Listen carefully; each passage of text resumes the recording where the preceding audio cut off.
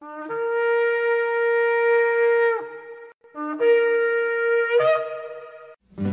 I've had enough of this world and its pleasures. I will arise and go forth to the house of my God. I will arise and go forth to the house of my Father.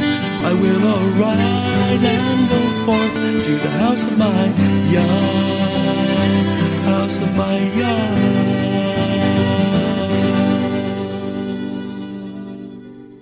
Shalom, and welcome to today's teaching on the Hebraic roots of Christianity, where we study first century Christianity and the faith that Jesus, whose Hebrew name is Yeshua, which means salvation, taught his disciples. And now, Hebraic roots teacher Eddie Chumney of Hebraic Heritage Ministries International. Shalom. I'm Eddie Chumney of Hebraic Heritage Ministries, and we welcome you to today's teaching on the subject, the testimony of Yeshua. This is part 6 of the series. So next we're going to see that the lawgiver, Yeshua, was asked when he came to this earth at his first coming, of all the commandments of your Torah, which is the greatest? Matthew chapter 22, verses 36 to 39. Yeshua was asked, Master, what is the great commandment in the Torah? And Yeshua said, the greatest of all the commandments is, you shall love Yahweh your Elohim, all your heart, all your soul, and with all your mind. And this is the first and the greatest commandment. So this is a reference to two places. The first that Yeshua was referring to is Deuteronomy in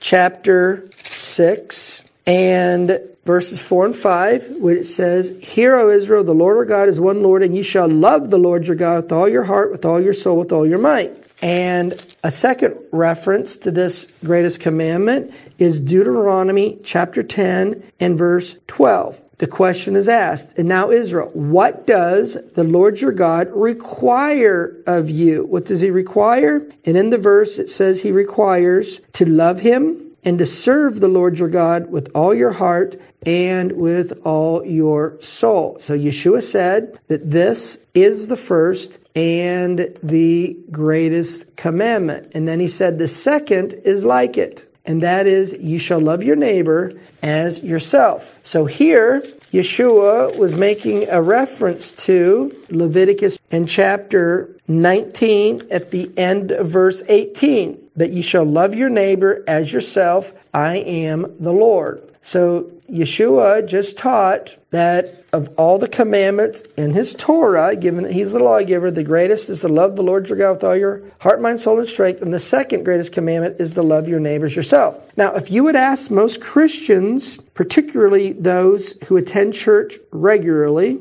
most Christians are going to be familiar with these two commandments of the Torah. And they are going to be familiar with the instruction that you're supposed to love the Lord your God with all your heart, mind, soul, and strength, and your neighbors yourself. But if you would ask them, how do you love the Lord your God with all your heart, mind, soul, and strength? And they'll probably give you some sort of an answer that's associated with that it's a feeling, it's an emotion in your heart that you feel and you emotionally love him. You have thoughts toward him and desires to love him. But the Bible defines that love by something that we show him by what we do.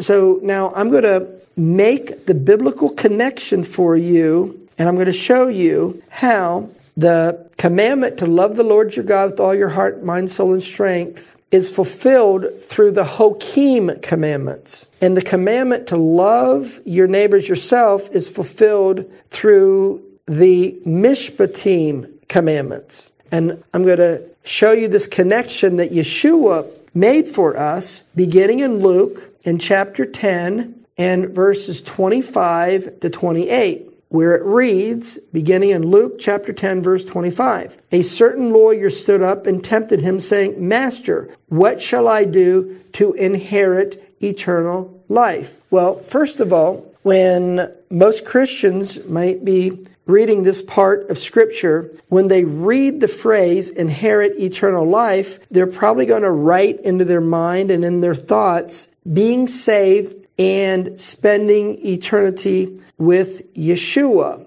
But if this verse, when it speaks of inheriting eternal life, if this verse is referring to, as Christians would regard as getting saved, and thus the reward of getting saved is to spend eternity with Yeshua, let's see what Yeshua said is how we inherit eternal life. And does this mean getting saved? Well, Yeshua replied in Luke chapter 10, verse 26, and says, what is written in the Torah regarding how you inherit eternal life? How do you read it, or how do you interpret it? And so the lawyer, or perhaps the rabbi, answered Yeshua and said that how I understand how the Torah defines the way you inherit eternal life is that you love the Lord your God with all your heart, with all your soul, with all your strength, with all your mind.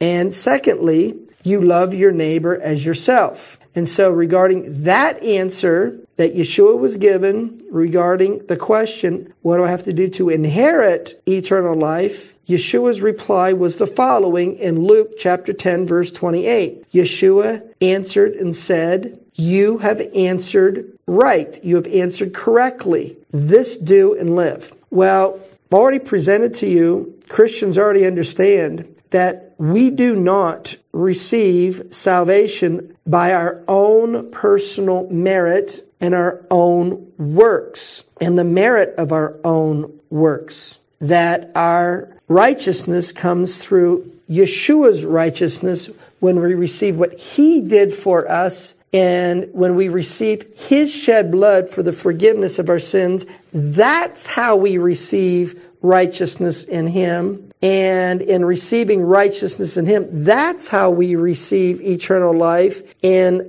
salvation. This is called imputed righteousness. Imputed meaning something we're given, something that we don't earn of ourselves. But that being the case, we can see that in Luke chapter 10, verse 25, inherit eternal life doesn't mean getting saved in the traditional Christian way, because Yeshua said how you inherit eternal life is that you fulfill loving God with all your heart, mind, soul, and strength, and fulfill loving your neighbors yourself, which that's something that we do.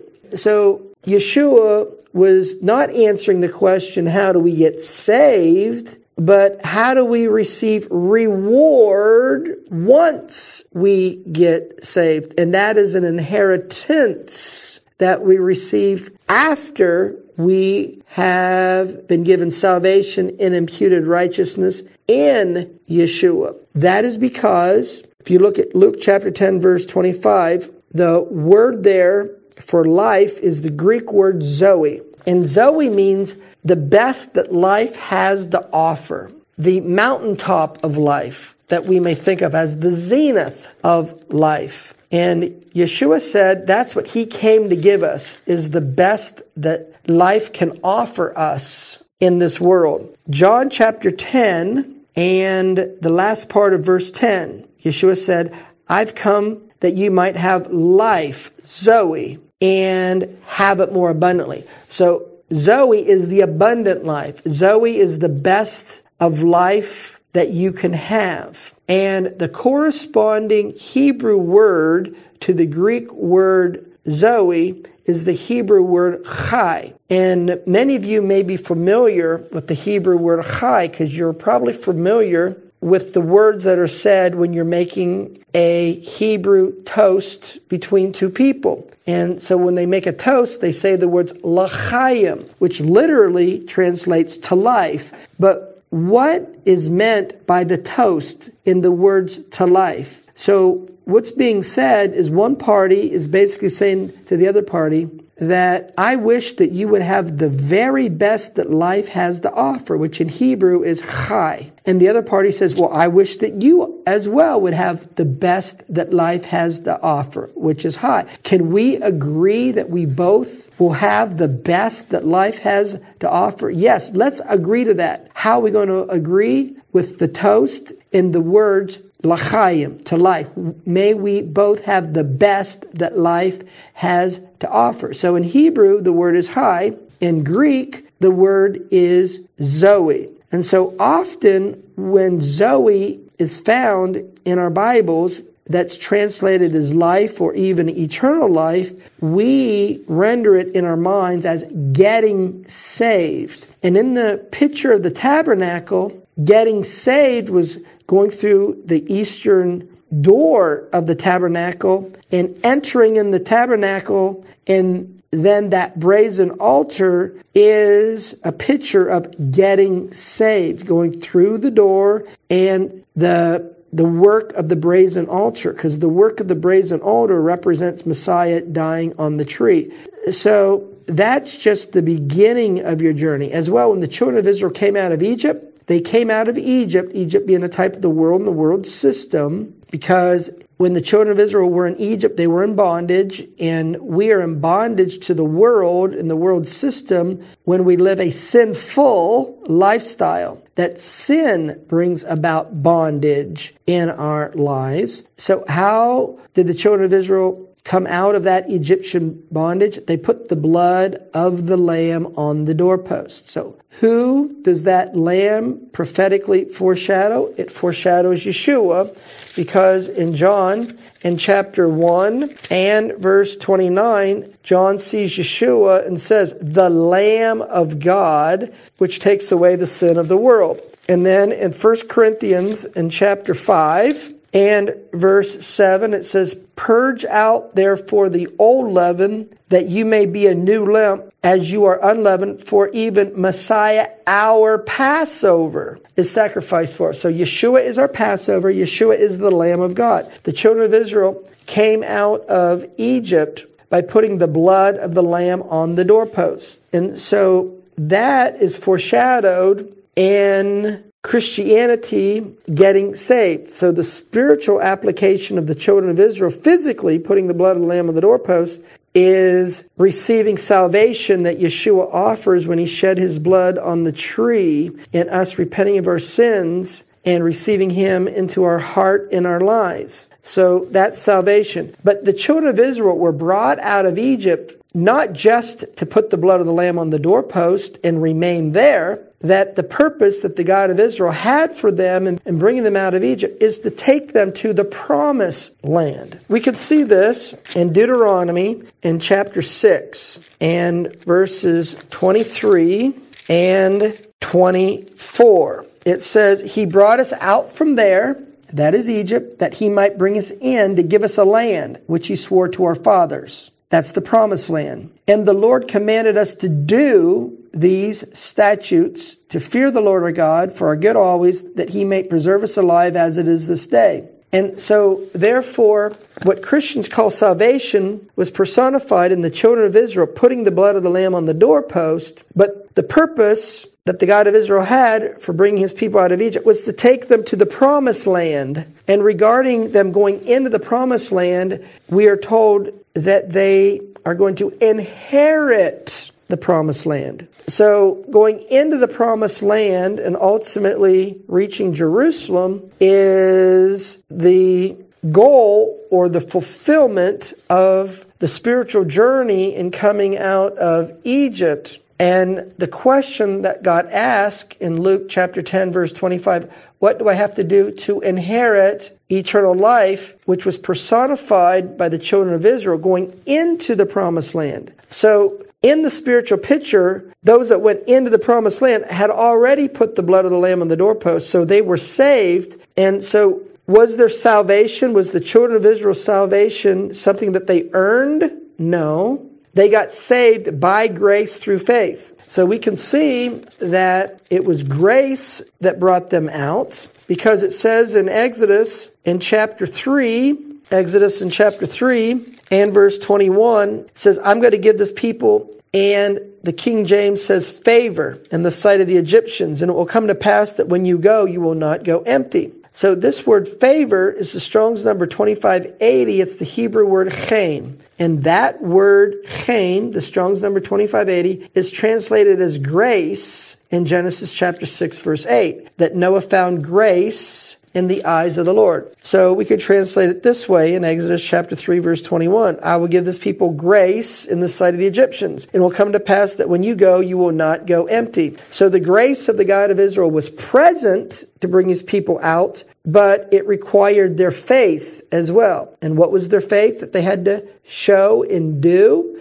Was to put the blood of the Lamb upon the doorpost. So the children of Israel were not delivered, saved, redeemed out of Egypt based upon their own merit, but they were saved, redeemed, or delivered out of Egypt by grace through faith, by putting the blood of the Lamb on the doorpost. And so what the children of Israel did literally, spiritually, is personified in Christianity when you accept Yeshua, who's the Lamb of God, and his shed blood for the forgiveness of your sins, repent of your sins, and receive him into your heart and your life, make him Savior and Lord of your life. And by confession, ask him to be your Savior and your Lord. That's how you get saved and you receive imputed righteousness. So the children of Israel then was going to then go into the promised land. So putting the blood of the Lamb on the doorpost wasn't the spiritual height of their experience of coming out of Egypt. It was to complete the journey and to go into the promised land and ultimately to dwell in Jerusalem and have a king over them who would rule over all 12 tribes. This was fulfilled in the days of King David when he ruled over all 12 tribes from Jerusalem. That was the purpose. That was the goal of the journey, because that, King David ruling over all 12 tribes from Jerusalem, is a prophetic foreshadowing of the ultimate spiritual goal that the God of Israel has in mind for his people, and that is the Messiah ruling over all 12 tribes from Jerusalem. That will happen when he sets up his kingdom. And in setting up his kingdom, we're told in Isaiah chapter 2, verse 3, that out of Zion shall go forth the Torah and the word of the Lord from Jerusalem.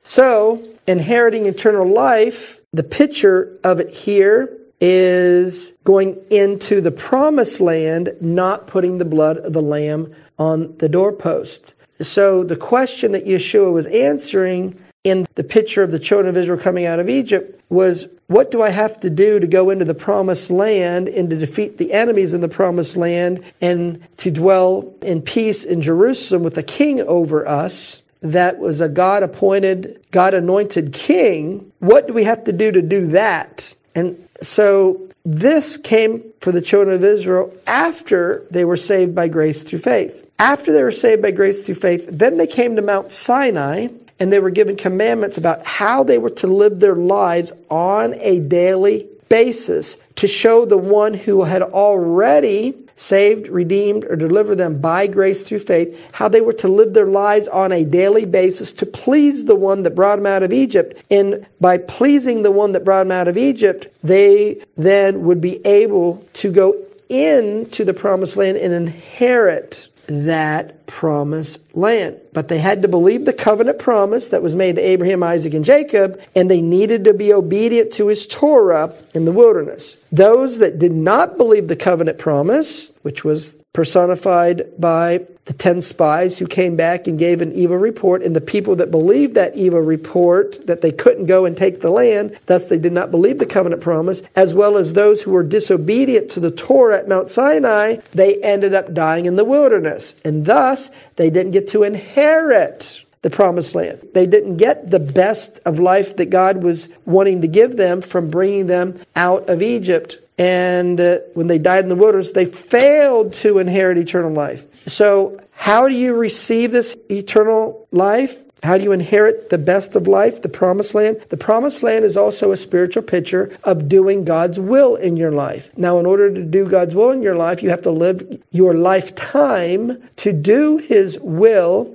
And doing his will is associated with the spiritual harvest of your life, in living your life from being a spiritual babe into full spiritual maturity. And so given that the Greek word Zoe is the highest form of life there is, that corresponds to the Hebrew word Chai, and Chai is the Strong's number 2416 in the Strong's Greek dictionary, we can see then when, for example, we have the story of the rich young ruler. And the question that the rich young ruler asked was, what do I have to do to inherit eternal life? So commonly, this is read in Christianity regarding what do I have to do to get saved? And so actually what the rich young ruler, what he was asking was, what do I have to do to get the best of life that you, Yeshua, the Messiah, has to offer?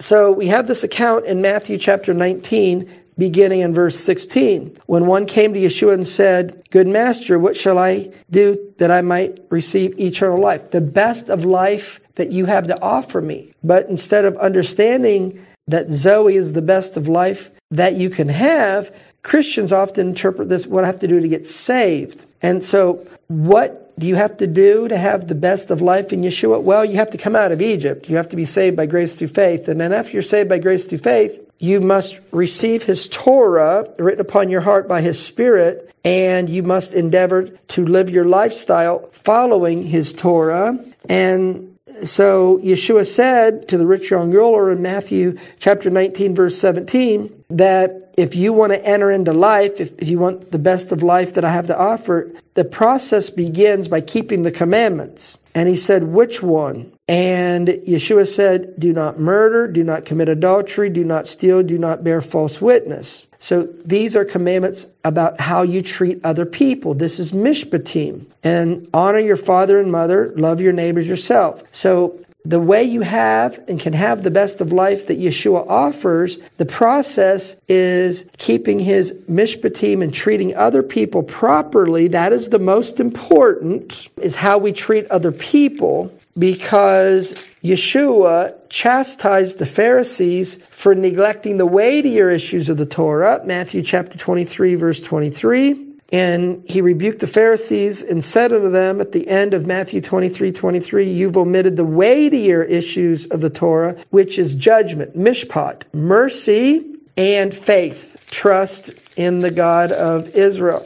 And so the rich young ruler says to Yeshua, I've done these things. I've treated other people properly. Is there anything I lack to have the best of life that you have to offer? And Yeshua says, if you are to be perfect. Now, this is the Hebrew word, if we take it back to the Hebrew, of tamim. Tamim means to be spiritually mature. And here in the Greek, it's the Greek Strong's number 5046. And if we look up the Greek Strong's number 5046, we can see that it is going to be the Greek word teleos. And teleos, if you do a study on that, means spiritually mature. He says, if you want to be spiritually mature, go and sell that you have and give to the poor, and you will have treasure in heaven, and come and follow me. In other words, if you want the best of life that I have to offer, it starts by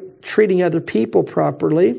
Well, that's going to conclude part 6 of the series on the subject, the testimony of Yeshua. Shalom in Yeshua the Messiah. Amen. Thank you, Eddie. This is Stephen Morgan, and all of us here at Hebraic Heritage Ministries pray that you have enjoyed today's teaching. If you've been blessed, will you help us to share this message with others? Hebraic Heritage Ministries is supported by your generous financial gifts. In order to help you in your studies and to help us share this message with others, we are offering today the DVD Yeshua the Lawgiver for free for a love gift of any amount to the ministry. Hebraic Heritage Ministries also offers a monthly discipleship program. If you are interested in starting a fellowship group in your area, let us know. We would like to help you. Please contact us for more details. Our website is Hebroots.org. That's Hebroots.org. We would like to hear from you. Please send us an email. Finally, in order to take advantage of today's free offer, please mention this product offer and please mail your love gift to Hebraic Heritage Ministries, P.O. Box 81, Strasburg, that's Strasburg, Ohio 44680. Until next time, may Yeshua richly bless you.